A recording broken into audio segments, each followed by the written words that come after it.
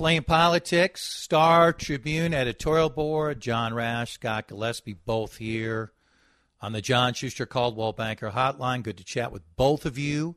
John, I will start with you. Let's talk abortion and how important the topic will be. It is one that the Walz-Flanagan team, they bring up often. They absolutely feel like it is a winning political issue for them with Roe v. Wade and with where Matt Birk, the lieutenant governor candidate, has stood for a long time, and Scott Jensen. I had Scott Jensen on a couple weeks ago, and I tried to get him to directly say yes or no on exception with rape and incest. He wouldn't say it, but the strong hint was without a health matter that he's not for an exception. Matt Birk, with some video that has come out in the last 24 hours, is back in the news for this, and many of his supporters love what he said. Others are outraged.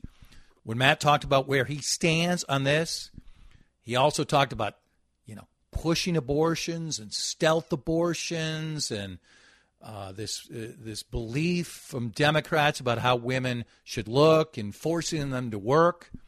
So Birk, for a lieutenant governor candidate, not even just with his name recognition, he's fairly prominent in this story. Knowing where inflation is at, knowing where the budget is at, knowing where the economy's at, knowing where crime is at. John, you first, and then Scott, you jump in.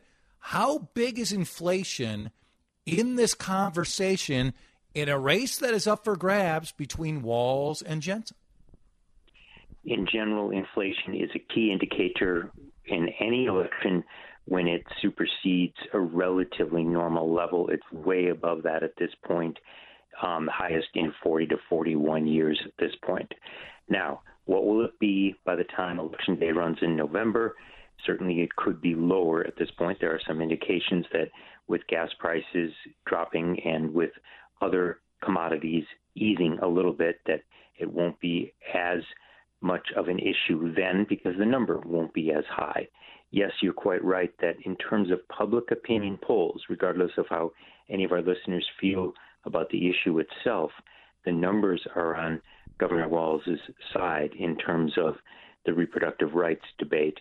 More Minnesotans, more Americans favor having kept Roe v. Wade as the settled law that so many Supreme Court justice nominees said that it was. So they are pushing it because they think that it's a winning political issue for them. And the Jensen-Birk campaign has accused the Walz campaign of being a one-issue campaign.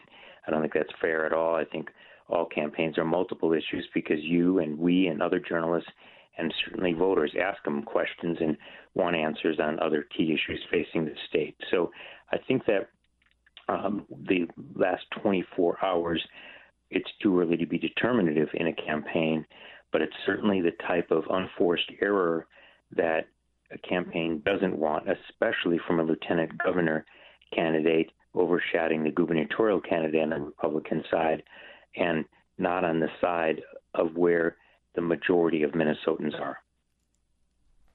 Scott? I don't see how it could possibly be helpful to the Jensen-Birk campaign to have Matt Birk say American culture promotes abortion by, quote, telling women they should look a certain way, they should have careers. They should have careers, end quote. We have a state in which more than 50% of the workforce is women. We have a state that has some of the highest numbers of two-income households in the country. You've got an election, a gubernatorial contest that will likely be won in the suburbs, and the vote of women in the suburbs, which is a really high number, they do vote, critical in recent elections in a purplish state. And I think John called it right. It's an unforced error. You can have the debate about abortion without insulting women who have careers. So thought it was very damaging to them. You also asked, though, how does it rank when it comes to the issues that people are looking at in Minnesota in this race?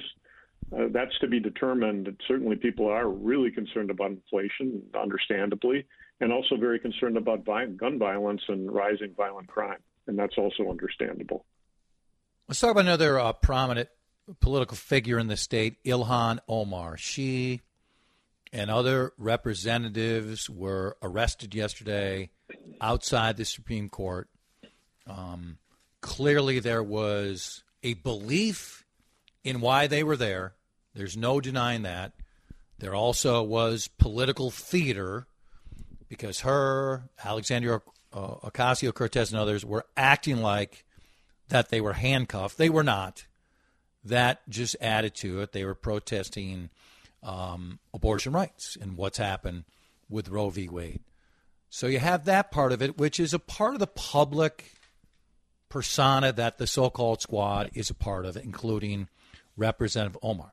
Your paper points out, it's certainly not the only outlet to point this out, but that in the race for the DFL endorsement, that Don Samuels, former city council member, has outraised by $200,000, which is a significant amount. But I think it's every bit as relevant that the paper points out that Antoine Melton Mukes, who raced against her, had a much bigger cash advantage, and Representative Omar, let's be blunt, crushed him, won by 20 points. So, Scott, you first. Your thoughts on still the kind of the public part of some politicians, including Ilhan Omar, and how competitive is this race, do you think? Well, first of all, my colleagues and I have been knee-deep in this race just over the last week, talking with both Don Samuels and Representative Omar in anticipation of making an endorsement decision and writing that endorsement before the August 9th primary.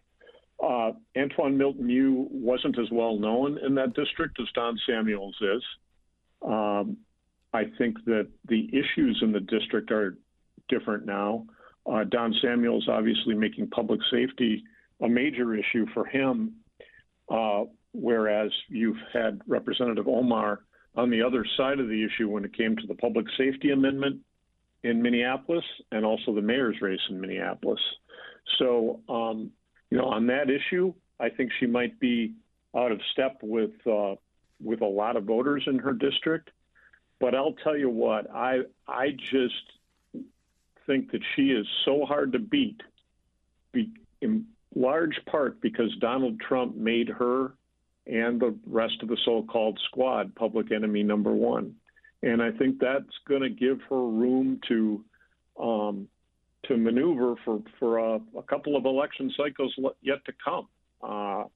Could be wrong about that, but as you pointed out, Chad, Antoine Melton Mukes mounted a pretty serious challenge, at least from a fundraising perspective, and still got trounced by Representative Omar. John, I'll say this before you chime in. I will be shocked if Don Samuels beats her. And Don Samuels is a recognizable figure. He still is involved with he and his wife and the group that had the court battle on the requirement for the number of police officers in Minneapolis. So other people bring up parts of Don Samuels' career, which is not as flattering to him.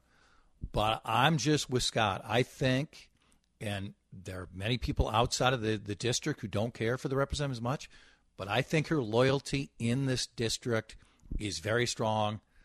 And maybe I'll be wrong also, but I think she's going to win the endorsement comfortably.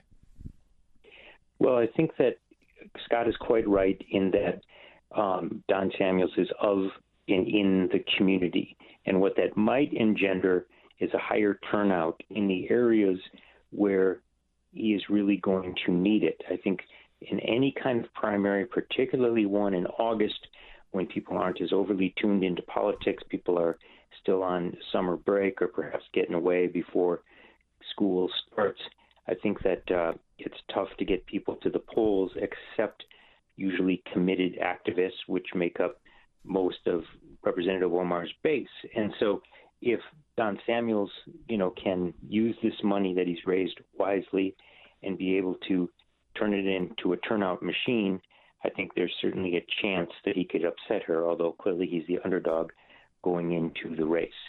In the 2 years since the last race was run against another very strong DFL challenger, unfortunately, the perception, if not the outright reality, of public safety has deteriorated significantly, especially in some of these neighborhoods where Don Samuels has tried to give so much community service to throughout the years, including on the Minneapolis City Council and the school board, that people's perceptions of the issue of him and potentially negatively of her, of her favoring the more progressive position on public safety here in the city of Minneapolis may mean that he gives her a run for the money. So we'll have to see. I think it's going to be a rare primary in Minnesota that night that a lot of people, even beyond the borders here, are really going to be taking a good hard look at.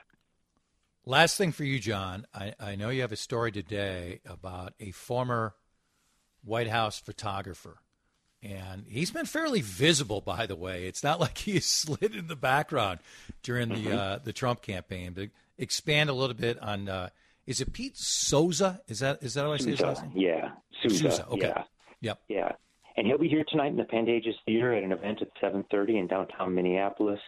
And he brings a really unique perspective in that he was a 6-year photographer on the staff in the Reagan White House, and he was the chief photographer for all 8 years of the Obama administration after having taken many photos of him as a Chicago Tribune photographer when he was running for Senate, and he came to know Senator Obama then, and then President-elect Obama asked him to serve on the White House staff, and he would only do it if he got unfettered access, and boy, did he ever. And he took some remarkable photos of both administrations, and what he told me, in effect, is, clearly people may have different political perspectives on each president. He found them quite similar, especially in their dedication to the country as opposed to themselves, a virtue that he clearly found lacking in then President Trump. And you're quite right, he trolled President Trump on social media, often showing pictures of how previous presidents, Obama and Reagan, would have handled the situation, and even wrote a book called Shade, which is what he was throwing at President Trump in terms of the criticism. So you're right, he hadn't really faded into the background, but he's got a lot to say. He has some remarkable photographs and was really quite interesting in the interview that he gave me. Excellent info as always, gents. Appreciate it. Enjoy the day. We'll talk soon. Thank you, Chad.